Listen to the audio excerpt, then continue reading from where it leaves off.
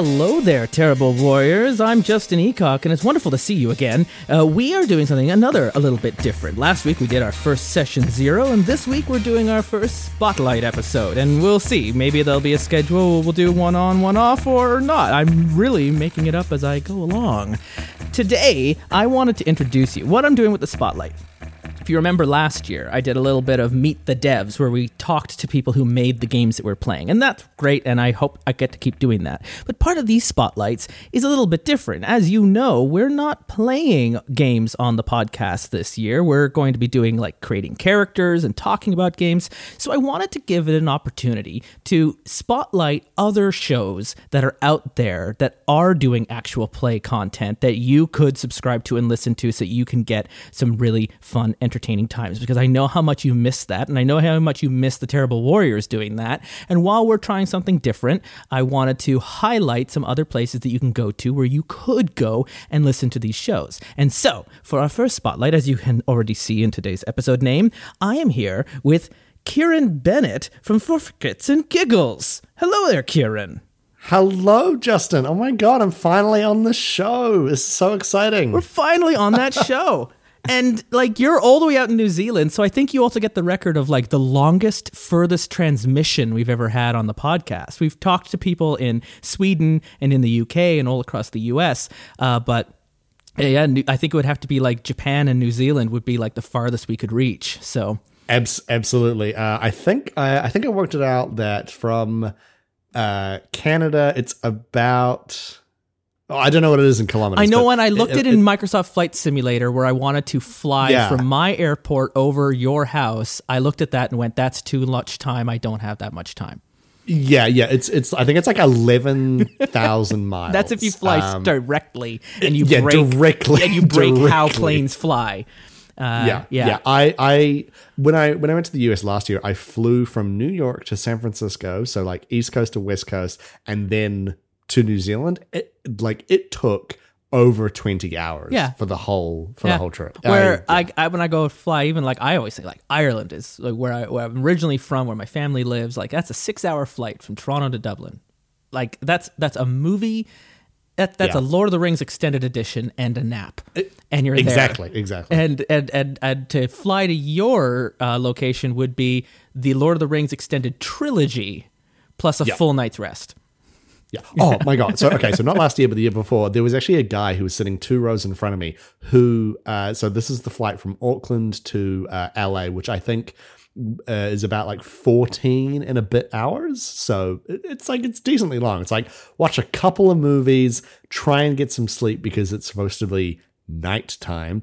But this dude who was 2 rows in front of me, because I can never sleep on planes, so I was awake the whole time. And this dude 2 rows in front of me watched Fellowship of the Ring, Two Towers, Return of the King, and then Fellowship of the Ring, Two Towers, Return of the King, started the Fellowship of the Ring again, and then we arrived. And I was like, you madman, you absolute crazy person. Yeah, wow. So this is just, I guess, what happens too whenever you talk to anyone from North America, is it just immediately gets into talking about the scale of the Earth. Always. Yes. Just like Canadians always talking about the weather.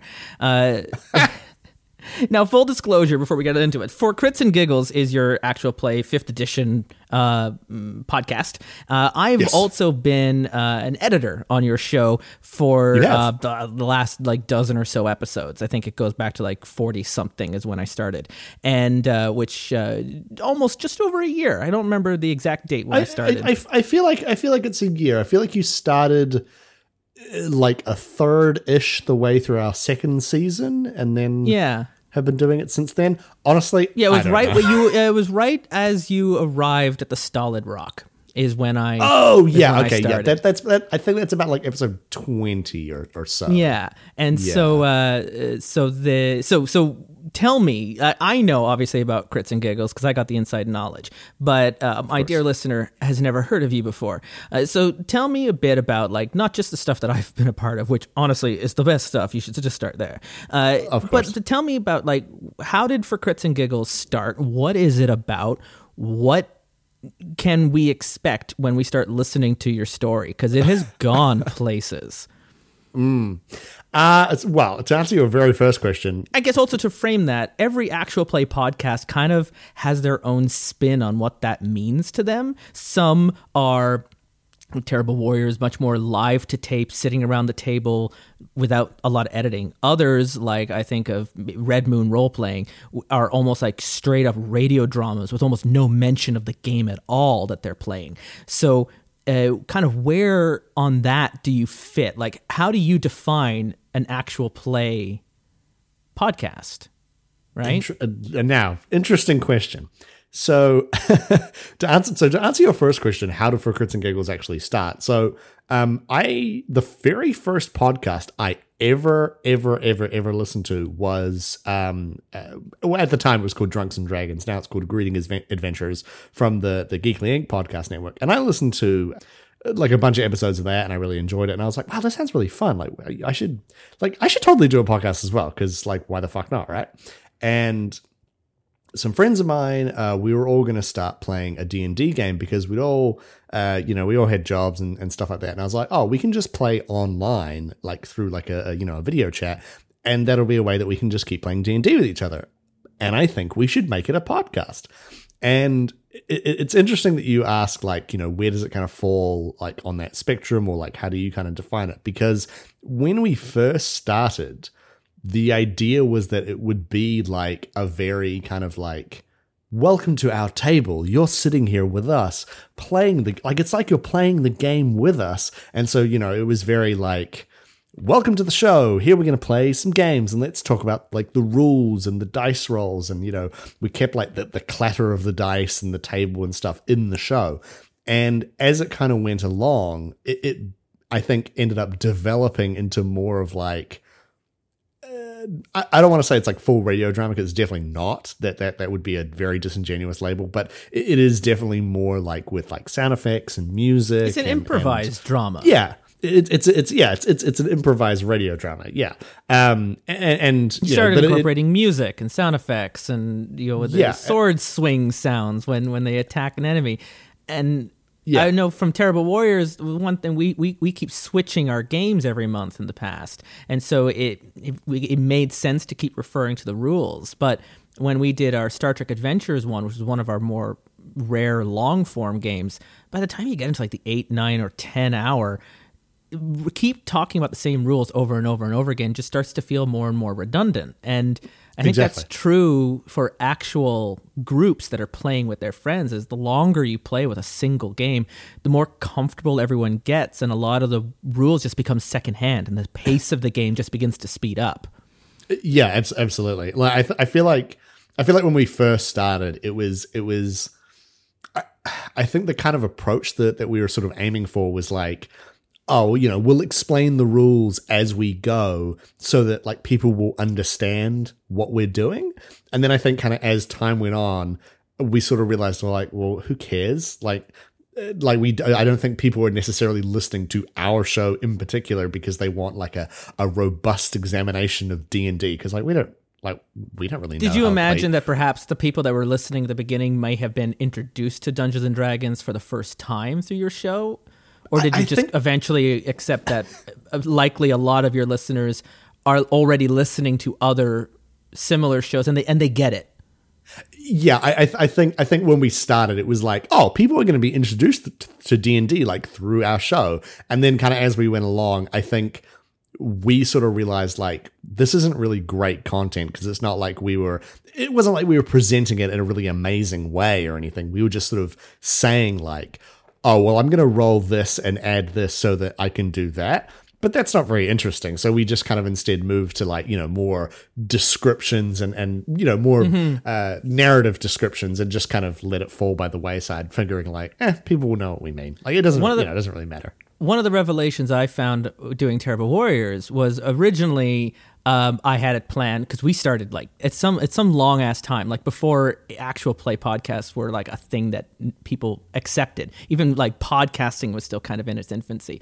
And so when we started, it was very much an idea that, our friends are going to listen, they're going to get it. But some even our friends don't know what we're playing. And because we were changing the games every month, it also meant that yeah, we were introducing brand new games to brand new people who might not even know what tabletop is, but just liked the people that were performing on the show. They either knew them from their own personal channels. When the show first started, we had a lot of different people who had like their own Twitch channel, their own other podcasts. It was kind of like a super group that was coming together, like a Crosby, Stills, Nash and Young thing, where they all had their own thing, the Crosby, but then they all Stills, came Nash together and Young of podcasting, right? Well, it kind of had that super group feel of that, and then over the years, it's morphed into, still having, I think, in that DNA of introducing something new to players, but now realizing through our Patreon support and through Discord and getting to know our listeners, a lot of them are running their own games and are discovering which games to run by listening to podcasts like mine and maybe podcasts like yours,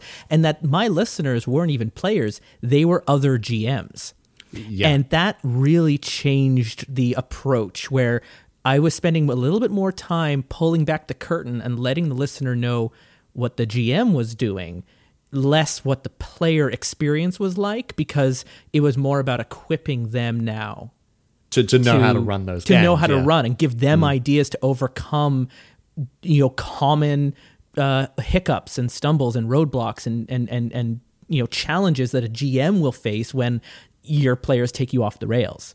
Yeah. And that was an interesting revelation for me, but I know that's not true for a lot of, I think the listenership that would listen to a show like Critical Role would be primarily players, not Absolutely, GMs, yeah. right? Yeah, and it's a very different demographic. Those people aren't listening, so did you have any similar thoughts for Crits and Giggles, or has it just been you just goofing around with your friends and it's just fun when people listen in? Because that's legitimate as well, right? That's It is one of those things. Like, I think when we started, it was a very, and I kind of curse us for having this approach when we first started, where it was very much like, we'll just record it and kind of see what happens. Like, who cares? Like, we're just bumming around and having a bit of fun, and that's fine. But I think as it kind of went along and we actually, got numbers and people were leaving reviews and being like, oh, this is really fun and you guys are telling a great story, we kind of changed our approach a little bit and we're like, oh, people are actually listening to this. We should probably think about, what we're kind of putting in our episodes and what we're saying and kind of how we're presenting and stuff. And so it did kind of, it changed, I guess, when we realized people were actually listening. Did you become more to it. Socially conscious? Oh, absolutely. Absolutely. There are, we've changed, because we've been doing it for, as of like 2 days ago, we've been recording for like 5 years. That's incredible. Yeah. So we're recording and putting out episodes for 5 years. And I think when people say, oh, what's your podcast called? And I say, for Crits and Giggles, I say, like, start from season 2, because season 1 has like some good episodes and some really great moments. And, like, it has a lot of story in it that I think is really great. But like the people that we were while we were playing those games, like, are not the people that we are now. Like, even just myself personally, I was like, I'm 27 now, so I was 21, 22 when we started. I am not the same person. You were a child. I was a child, yeah. Like, I look back and I'm just like, oh my God, you shut up. Stop podcasting. I think that's a general challenge for just podcasting in as a whole, is that first episode is forever and always the first impression. No matter how much your show ends up evolving over time, it's kind of the same as like old web comics. People go to the website and they click first, and they go back 15 years to no, they're a different artist now. Yeah. And one thing, at least with Terrible Warriors, because we're not serialized like Crits and Giggles, I was able to, for a time, like, retire or vault old episodes, and so the first episode is actually a newer one. But then I started getting messages going like, oh, what happened to these? I always listen. I go back and listen to these ones over and over again. And I'm like, why? Why would you do that? Those are not good. But there's a nostalgic and a feel to it. So I've recently put them all back. Like, every episode is back up and available again, and just being like, whatever. Just let people. Some people will start with the new stuff. Some people will start with the old stuff. Yeah. and let it be what it is. Now, what was it like 5 years of doing an actual play with, relatively speaking, I think except for one exception, the same cast? Yes. How did you do that? Because Terrible Warriors, we're like SNL. We change our cast every season because we can't retain anybody. How do you do that? Well, I mean, I think when we started, it was quite, again, because I said, like, I think we kind of expected, as with most podcasts, you know, we would upload a few episodes, no one would listen, and we would stop doing it. That was kind of our expectation. But people were listening, and people seemed to like it, so we just kind of kept going. But the cast when we started was myself, my partner at the time, my best friend from high school, another friend of mine from high school, and someone that I worked with and I was friends with through university as well. And all 5 of us, we all knew each other and we all hung out like all the time. So, you know, when it came to making a D&D group, it just made sense, and making a podcast, it just made sense. And then my partner, she left the show. And you say, like, how did you do that? I mean, we didn't really. It's been really difficult. You've had people move countries. Yeah. So like most recently. Yeah, myself and Agilan, we both still live in New Zealand. But Nick, who's one of their other cast members, he lives in Melbourne, Australia. And then Sam actually lives in Doha, out in the Middle East, working for Al Jazeera. So he moved away like a year ago. Nick moved away like a year ago as well. And then there was actually a period as well, just when we were getting season 2 kind of off the ground, where myself, my ex-partner, Sam, and Nick, we were all in New Zealand, and then Agilan was in South Africa and the UK, traveling back and forth for work. You mentioned at the end of this, because you've just wrapped up this current season. Just wrapped season 2. I don't even know if it's actually been released yet, but I know I've finished editing it. And yes, so you mentioned that I guess it was Agilan that was moving and was going to be traveling so often that your plan for this season's arc was going to be the removal of his character. From the story, either dying or ascending or whatever would happen. And that obviously didn't happen. No, because so basically we had finished season 1, and I was like, hey, I've got like this rough idea for season 2, and we ended up having like we had like a cast meeting, essentially, I guess, where we were talking about season 2 and like what do we want to get out of it, what do we want to kind of put into it, sort of thing, and what sort of format do we think it should follow. And we had a big discussion about, like, you know, how we think the episode should be structured and how we could basically be better at what we were doing, which was great, and I loved it. And then Agilan actually said to us at the time, hey, in probably about like 6 months or so, I'm going to be shipped off to South Africa for this job that I have. So I don't know if I'll really be able to like join you guys like every week, because we were playing like every single week, if not like every other week. You know, we were playing all the time.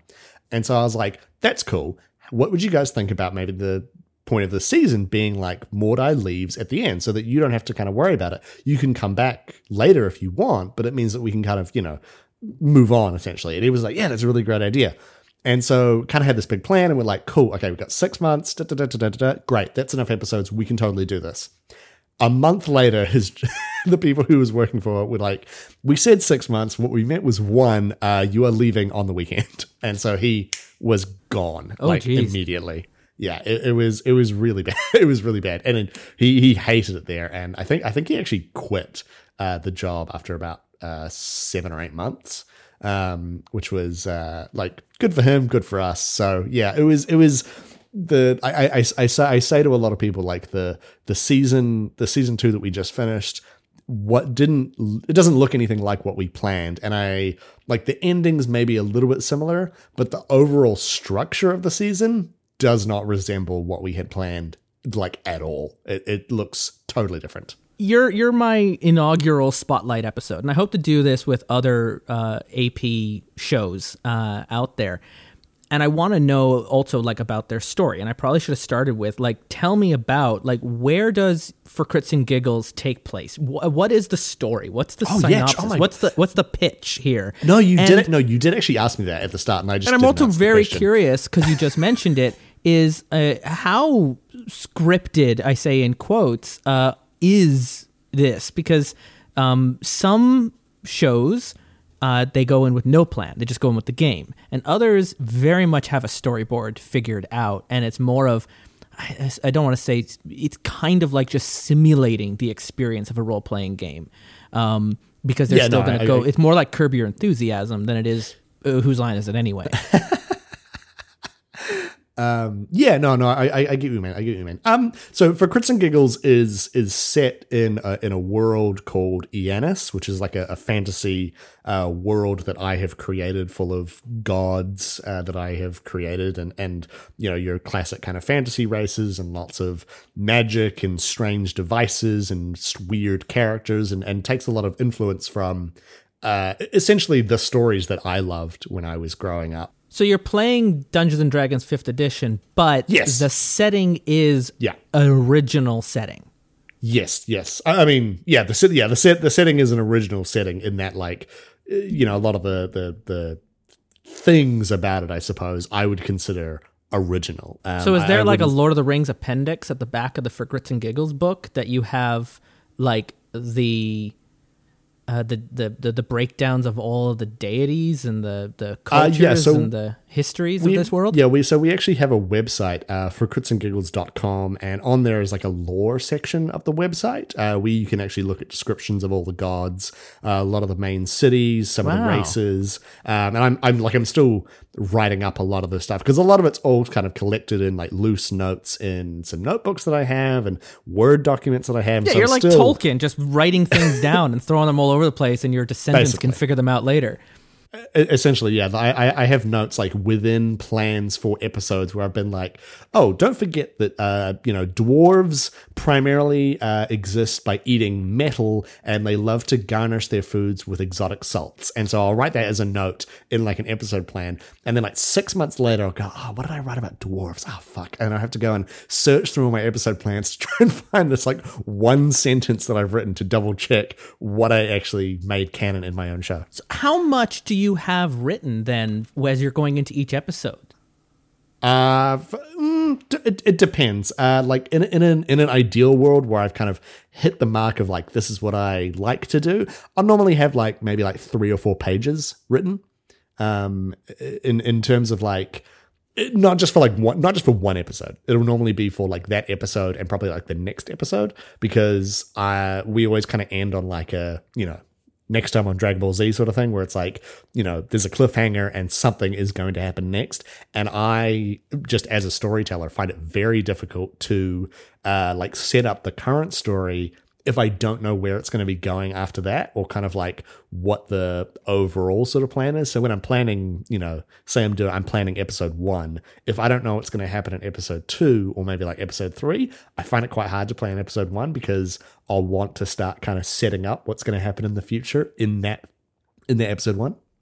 So that's so interesting I know there's obviously a lot of GMs out there who are, I guess, primarily writers, really, and they do so much writing and prep work, even so far as scripting out what certain descriptions of areas would be, or what people are planning to say when you eventually meet them, versus, I've always been like fly by wire, where I have maybe 3 lines written down of like hour 1, a thing in the sky. Hour 2, everything's on fire. Hour 3, solution, and then I see what happens.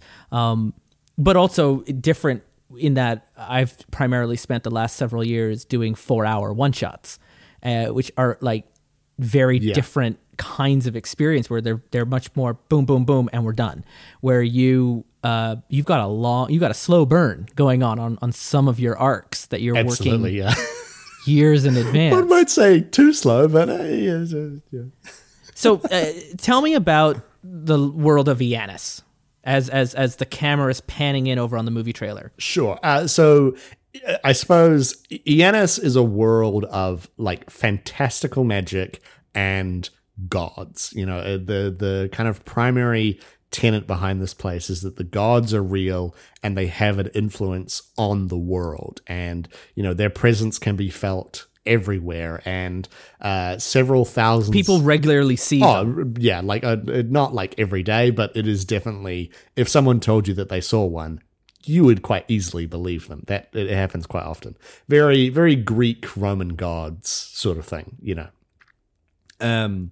And so many thousands and thousands of years ago, they existed on the world, and you know everything was sort of peaceful. And then there was a war between the gods and between everyone who lived on this world, and that kind of conflict and that hatred gave birth to a god of chaos, which burst through the world itself and kind of destroyed a large part of it. And so they all kind of banded together, defeated this threat, and then had to leave the world so as to not kind of bring imbalance to the world again. And so the kind of, I guess, core underlying problem of For Crits and Giggles is that the world has been pretty good for a while, but the god's presence has been really waning in the last little while. And so that's kind of throwing things off kilter even more, because it's a very fantasy but very literal world, wherein if it's like the sun is pulled across the sky by the god of the sun,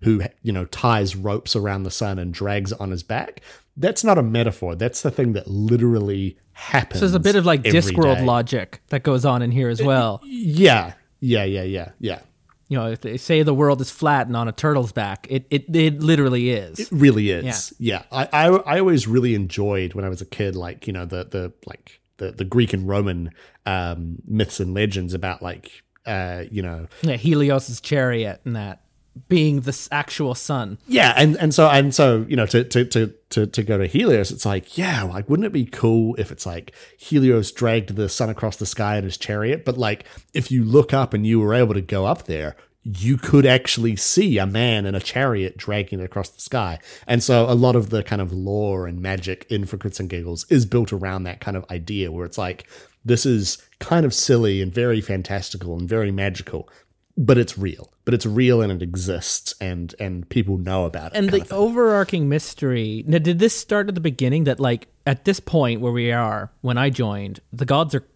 gone, kind of. Like, no one knows where they. It's like it's a big whodunit, missing persons, except it's all of them, and just the pantheon have just gone away, and no one knows why or what those repercussions are. Was that right from the start? Was that like the hook? I think that was kind of the hook from. This is going to sound really weird. I think it was the hook from like episode 3 or 4. I think like episode 1 and 2, it was going to be more of sort of like a Cthulhu-esque sort of thing. And then there was a period where, like, very shortly, where because we were weekly, you know, back in the day. And then there was going to be a period where it's like, oh, we can't play this week because, you know, such and such is doing this and such is doing that. And I was like, okay, cool. Oh, I'll do like a lore episode where I talk about kind of like, you know, all these gods and the history and stuff. And so I sat down and was kind of writing, and I was like, you know what? I'm going to do this instead. The gods are disappearing, blah, blah, blah. So the first couple episodes, it's not really there. But I think after that, it is kind of being set up, and it's going to be a thing. And yeah.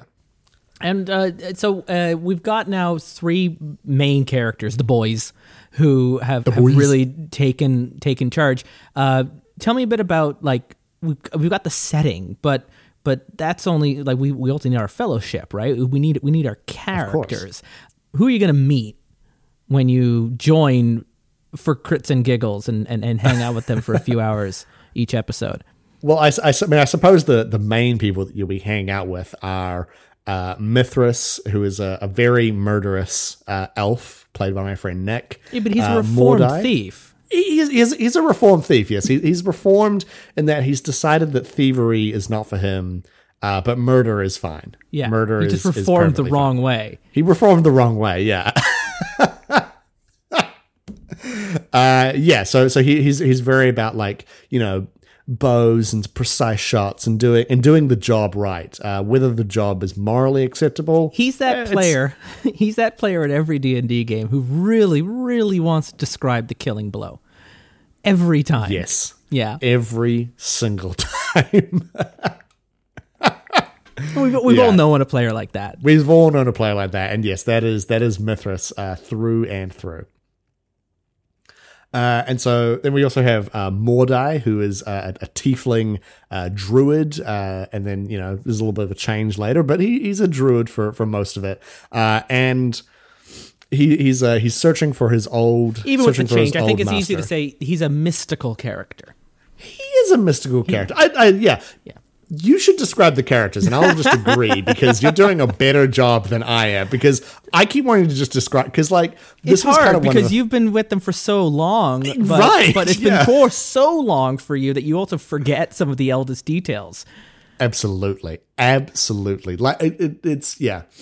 So he's definitely more of a mystical character, and I think in terms of what you'll get with him, he's very understated, very dry, but really willing to just get in amongst it. You know what I mean? Mm-hmm. And then the last of the boys is Poe, who is a Kinharian monk, and a Kinharian is a human from in our campaign, and Poe is he is actually reformed the correct way. He used to be a captain of the guard, a very violent man, lots of swords, and he ended up taking a vow of peace. It almost sounds like a war criminal at some points. Like some of the descriptions get rough. If you're thinking of Iroh from Avatar: The Last Airbender, you might be correct, but I'm not going to confirm that for intellectual property reasons.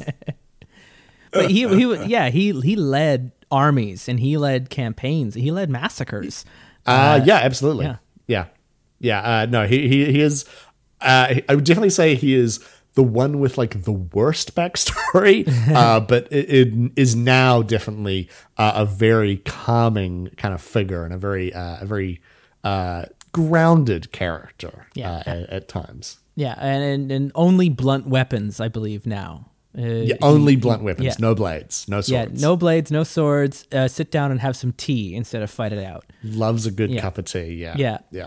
And they've all gone through changes over the years. What have been some of your favorite highlights with them? When you just think of the big moment that shows up in the recap episode or the trailer that really stands out for you.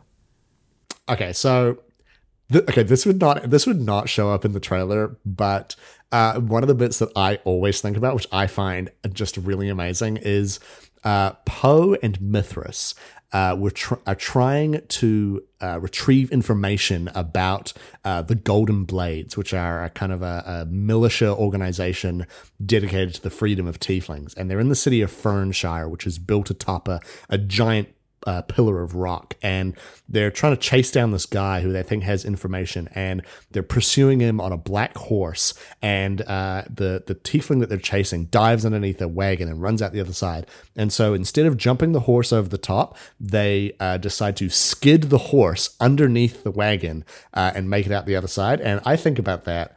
It lives rent-free in my head. I think about it all the time.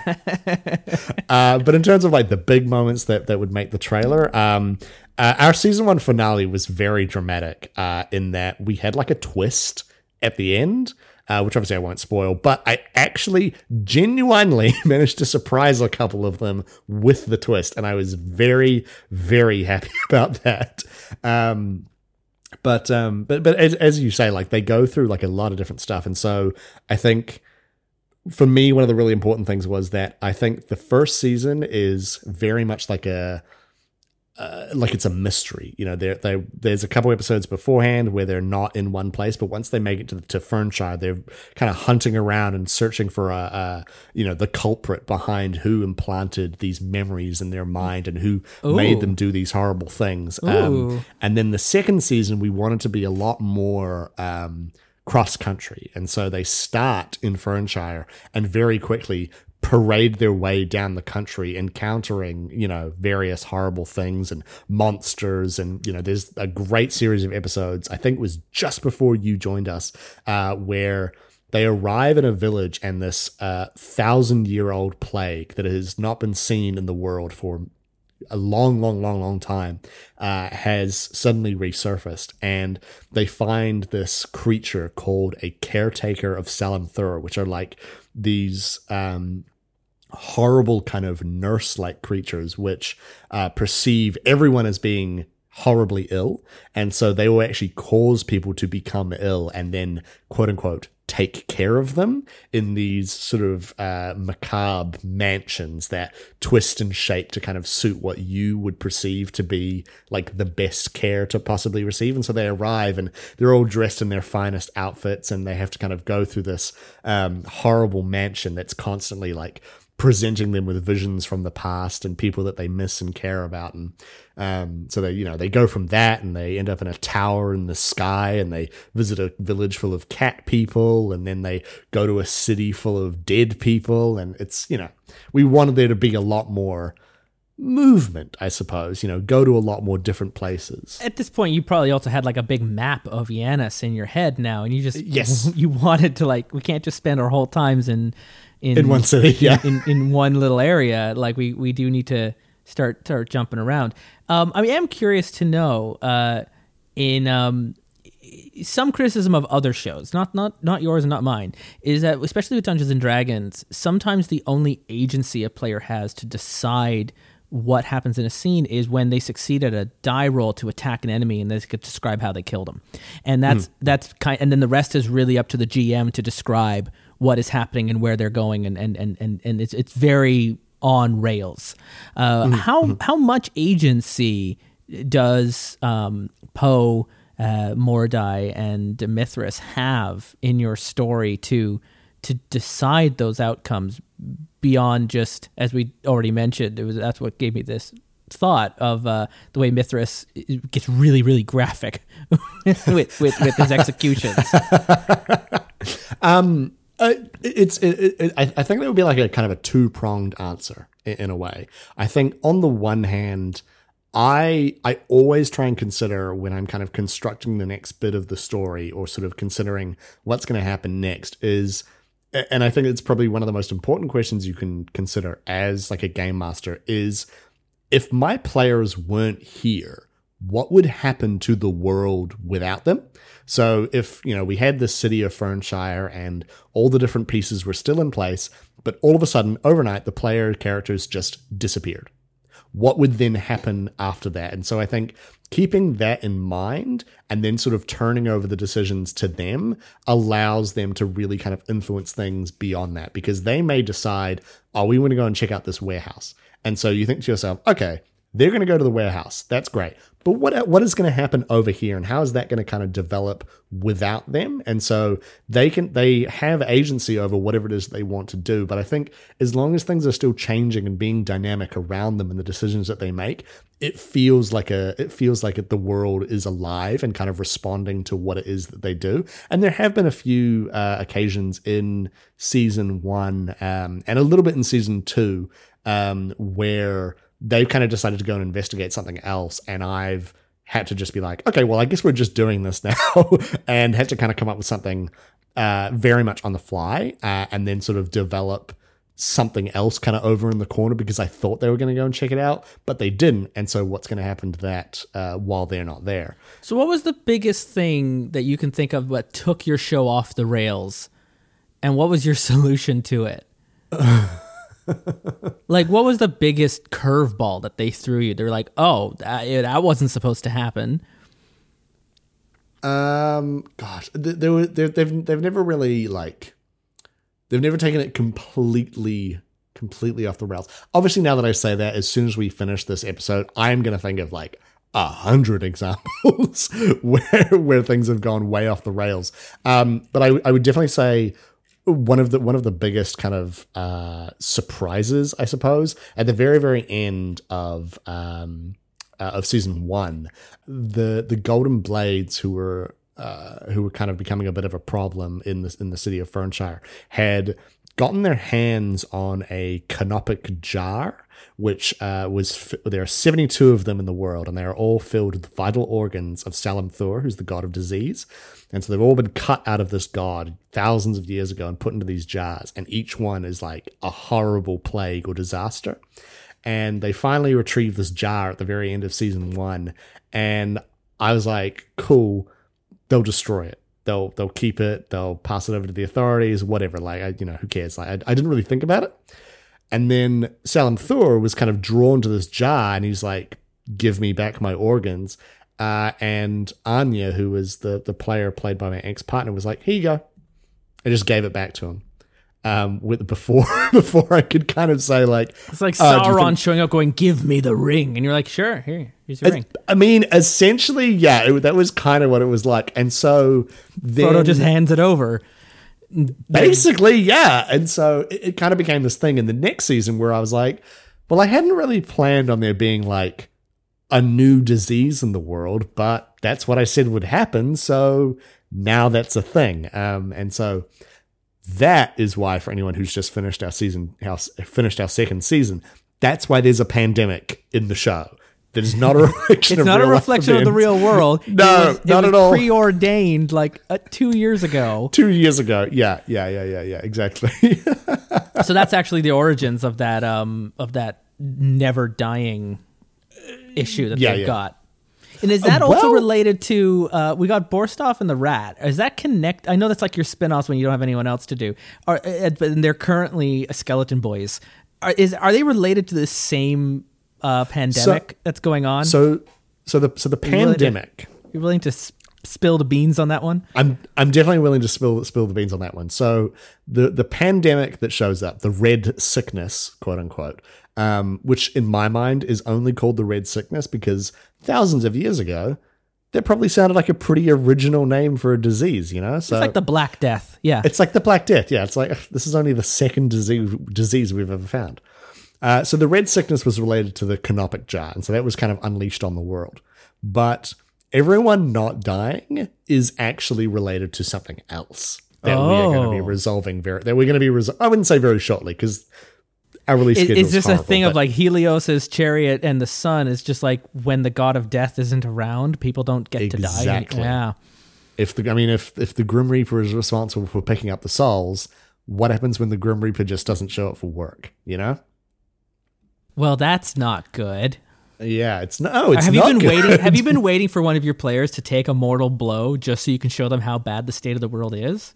Yes. Because if they get like someone like gets like a massive hit and they drop down dead and they're doing a death save and they fail the death save and then they just stay at the table. Just alive. Yeah. But they're like a life, like an unlife where their body might not even be exactly attacked. Oh my goodness. Yeah. Got and then little chills. So Borstov and the Rat, actually. Season 1 was very much like episode 1, 2, 3, 4, 5, 6, like from 1 to the end kind of thing, 1 to 43. There were a couple backstory episodes near the end of the season, but it was pretty much the same from the beginning to the end. But season 2, as everyone's lives became significantly more complicated, we began adding again bonus episodes, and some of them were very short, and they were like little stories and things. And then we had Borstov and the Rat. Which deserves its own show. I'm just gonna say. Oh my god, I love Borstov and the Rat so much. So, Borstov and the Rat is GM'd by Gielan, who is actually like he's a really good GM. He's never done it before, but he's a really good GM. And then the two characters, Borstov and the Rat, are played by myself and Sam. And Borstov is a dwarven barbarian, and the Rat is a halfling bard, and they are both like just horrible bogans that kind of wander around basically just yelling at things and being hooligan white trash. Blokes walking down the street just yelling at everyone as they come out of the pub at night. Like, yeah, pretty much. You know, they're just coming off for a fight right after the big, football match, and yeah, they're just the worst. And as to whether or not they are involved in the God of Death or the Red Sickness, I don't know. Gielan's telling the story. Oh, you're in the dark about that. I'm gonna have to bring him on for the next spotlight. Yeah, exactly. But yeah, Borstov and the Rat is like go to our feed. I kind of want to reorder the feed a little bit later, but Borstov and the Rat is in amongst season 2. It's very funny, and not to toot my own horn, I'm in it, but it's really funny. I laugh out loud. I think I've edited 3 episodes of them, and they're hysterically funny. I don't have to do much with the music in the background because they just carry the whole show. And I'm like, this, at the very least, it deserves to be like a web comic or something, because it's just, they're just, it's like Always Sunny in Philadelphia, Dungeons and Dragons at times. They're just the worst. And they're just super anti-heroes who are trying to do the right thing in all the wrong ways. Yeah. They're very much like, I recognize what morals are, and I recognize what the right thing to do is, but it will inconvenience me, so I'm going to ignore it. So, like, minor spoiler a little bit is they do become skeletons, and yes, that's like their arc. And there's a part where they are trying to pretend to not be skeletons by eating food that's been offered to them by someone they've met on the road. I was going to mention that. It just turns into one of the grossest, ultimate, most lowest common denominator humor that you can possibly commit to a podcast. And somehow the 3 of you no one ever says end scene, and it just keeps going way longer than it ever should have. Yeah. And it's like, it was perfect. I was crying with laughter when we were doing that scene.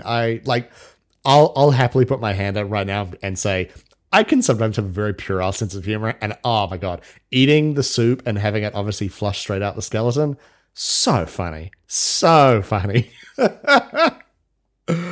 Yeah. Go listen to more stuff on the right. It's very good. So as we're getting close to the end here, and someone has sat through 48 minutes of us chatting about For Crits and Giggles, what's to look forward to? Like, you've got plans. Like, you've just finished up your newest season. You've got them going off really where they've never gone before. There was a real another good cliffhanger sense of doom. What do you hope for the future of For Crits and Giggles as you're going, like as not just as a GM, but also as a podcast and as a game? Like, what are we in for? What are we looking forward to? What do we want to do? Okay, well, I mean, in the immediate future, we are hopefully, if we can make the schedules work, we'll be bringing you another Christmas special, which will be DM'd by Sam. So we kind of bring out these kind of Harry Potter-ish characters who sort of attend like an adventuring school, and they kind of had a nice little adventure last Christmas, so we're hoping to kind of bring them back. Immediately after that, we'll be doing a very short, tight season, looking at where our heroes are after the end of the second season, which will be, no, I don't want to spoil anything, it's going to be a slightly different game system than what we normally play. Did you actually take up my little suggestion? Or were you always planning to do that? I was always planning to. Cool. to do something different. So we actually have a different system in mind. If I tell you what the system is, it'll give away what we're doing. So lips are sealed. He's going to PM it to me because I'm the editor and I need to know this. Oh, of course. I actually meant to PM this to you like yesterday. Yeah, they're doing Cyberpunk. They're going Shadowrun. That's what they're doing. That's what I'm hoping. He hasn't told me yet, so I'm just get to speculate and maybe I'm right, and I get to then declare. Go back to that episode. Justin was right. Starfinder. They're doing science fiction space D&D. That's what it is. They're going to Age of Conan. It's John Carter on Mars. They're going to fall in love, all 3 of them, with the same Martian princess. And then they're all going to have to fight, like at the end of every Castle Crashers level, for the kiss of the princess by beating each other to death with their sticks.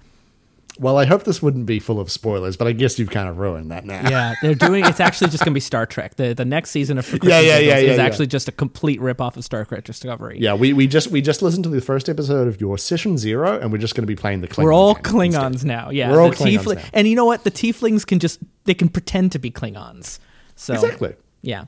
So we're going to be doing a very short season of a different game system to kind of look at that. And once we resolve that little section of the story, to be honest, Mordai, Mithras, and Poe, they've probably got another couple seasons in them. And then we're actually looking to retire those guys and roll up something fresh. We're going to stay in the world of Eanis because we really like it, and I've put way too much time and effort. Kind of like The Wire, where it. each season was its own focus. Like you just leave those characters and go focus somewhere else. Exactly. Yeah. Oh, that's fun. Yeah, and so and the guys are really keen to what with the Christmas special and Borstov and Rat, they definitely want to explore like some other characters, but they're also really keen to kind of see the end of these characters' story. See it through to the end. Finish what you started. Yeah. And, really our goal as a podcast, and I think it's been our goal from the start, we're aware of our limitations. We would like to break even on our Patreon, and we would like to put out more episodes more frequently, which I think are some solid and maybe achievable goals. Absolutely. Zooming out a little bit, just on Actual Play podcast as a whole, what do you like about that genre of podcast? Because like this was inspired by another AP that you were listening to, Greetings Adventurers. And what is it about Actual Play podcasts that you think create a following? If someone's listening to me talking to you right now because they follow me at work and they don't know anything about Dungeons and Dragons, what is it about the Actual Play format that works so well? I think there's no wrong answer. I'm just curious to know why do this and not a true crime podcast? I think there are two things. There are two chemical X's that go into making a really good Actual Play podcast. And the first one is a good story that feels natural, that feels organic. And, it because of the way that Actual Plays are and the way that, they're not necessarily scripted as heavily as like a radio drama or something. It feels like the story could go in any direction at any moment. And so when you get those really tight moments, they feel good because it's good story. And when they go totally off the rails, that feels good as well because it's a result of little random factors coming into play. And so I think if you have a really exciting and interesting story, people will really listen for that. But I think the second thing as well, and I hope that we bring this across in our show, is I think people really like listening to friends hanging out, having a really good time. I think if people are playing a game together and they're playing a game together, not just because they're making a podcast, but because they actually just really like spending time with each other and having fun, I think people kind of pick up on that and they in turn have a good time. Me and Nick and Agilan and Sam, we don't hang out and make a podcast because, it's a successful business venture or because we feel like we have to. I hang out with those guys because they're my best friends in the whole world and I just like spending time with them. And so, if they were different people, we would if we weren't doing the podcast, we would still hang out together and we would still have a good time and, joke in the same way that we do now on the show. And I think, when you have a cast that's really like come together and they're friends and they're having a good time, people pick up on that as well. And I think they come back to kind of hear you have fun. That's really wholesome, Kieran. Oh, thank you. Where can people follow you? Let's plug it out. You mentioned they can help you on Patreon. Where can they help you on Patreon? Where can we follow for Crits and Giggles? Where can we subscribe to the show? Where are you online? Where am I online? Well, you can find me on Twitter. I am at Mr. K_Bennett. I'm actually really close to like 900 followers. I'm only like 20 away. So, should definitely follow me there. There's at least one of you with 20 accounts who can make that happen. Please. Oh my God. And then you can also find the show on Twitter. It is at For CNG Podcast. I run that Twitter account as well, so you should follow both of them.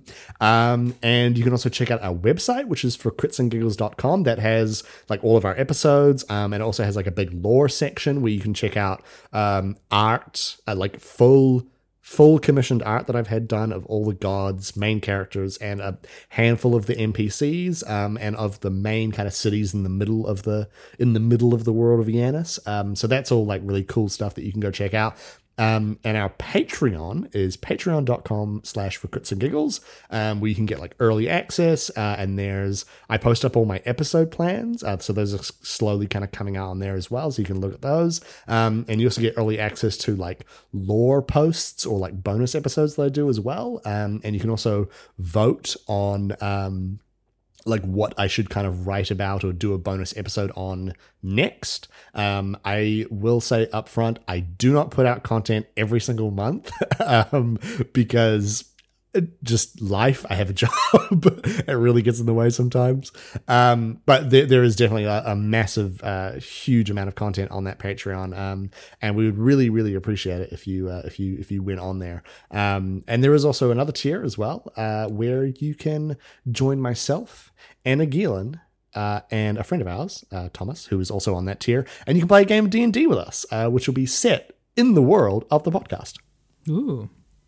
And I can say, because I mentioned off the top, I've been editing for Crits and Giggles for the last little while. And if you listen to Terrible Warriors, you listen to our Spire campaign that we did earlier this year, those 7 episodes, those were created after I started working with Crits and Giggles. And a lot of what I learned while editing for Kieran's show, I really incorporated into producing Spire. So if you kind of liked how those Spire episodes sounded like, maybe go and listen to Crits and Giggles, because you're going to hear, like especially in the most recent episodes, my own editing and the layering and the production that's gone into it. It also, like, Crits and Giggles is funny, and the chemistry, like, this does sound like the best friends in the world playing games with each other. Like, it's undeniable that this is not just a cast of characters that have come together and a cast of actors or comedians that have come together at the table, but genuine friends who are just rolling dice and having a good time. And so if that's what shines for you when you're listening to an actual play, is that kind of connection to the table, you will find it on Crits and Giggles. So go check them out. This isn't me just spinning my wheels and putting on an interview, but like really, I want to help use these spotlights to help direct you to podcasts that I am listening to that I would recommend to you, because I know we're not doing actual plays, and I know that you miss us not doing actual plays this year. So in that meantime, while we're doing our thing, you can go and listen to these other podcasts who are doing their thing, which might be more your thing. And so with that said, Kieran, thank you so much for spending time with me. This was so a wonderful little pullback of the curtain into the process of For Crits and Giggles, and I wish you all the well with your events that you're coming up with in the future. Thank you so much. And for you, dear listener, thank you for hanging out with us, and we'll be back next week, I think, with another Session Zero. Follow us on Patreon at patreon.com/terriblewarriors. I've been making weekly public updates, so you can just follow. You don't have to support to see what's been going on. Now, those plans, as you can probably already tell, are subject to change. But it helps you know what I'm planning and preparing for. So I've got plans for next weekend that we're going to record and put out for you again on Tuesday, and I hope it's going to be another Session Zero, and I'm really looking forward to what that game is going to be. So tune in to that next episode, and if you're listening in the past, you won't have to wait very long to find out what game we play. And of course, follow me on Twitter at Dice Warriors, where you can stay up to date on the whole show. And like Kieran, I also have like Mr. Ecock is my own personal account, but I don't really post that nearly as much as right now as I do with Terrible Warriors. So that's it. You can stay up to date on the show, and we'll see you again next week with more of this weird 8th season where we're making things up as we go along. And Kieran, I'm going to, is it tomorrow yet over where you are? It is tomorrow. So yeah, so it's still today here, but it's tomorrow there. So I'm going to leave Kieran in the future. And for you, my dear listener, thank you for joining us. Thank you for, if you found ways to play games this year and play those virtual games and overcome those challenges, kudos to you. This has been a tough year to play our favorite hobby. Hell yeah. So thank you for making your games accessible and welcoming and friendly. And until that time where we come back together here at Terrible Warriors, be good to each other. Hell yeah. Bye.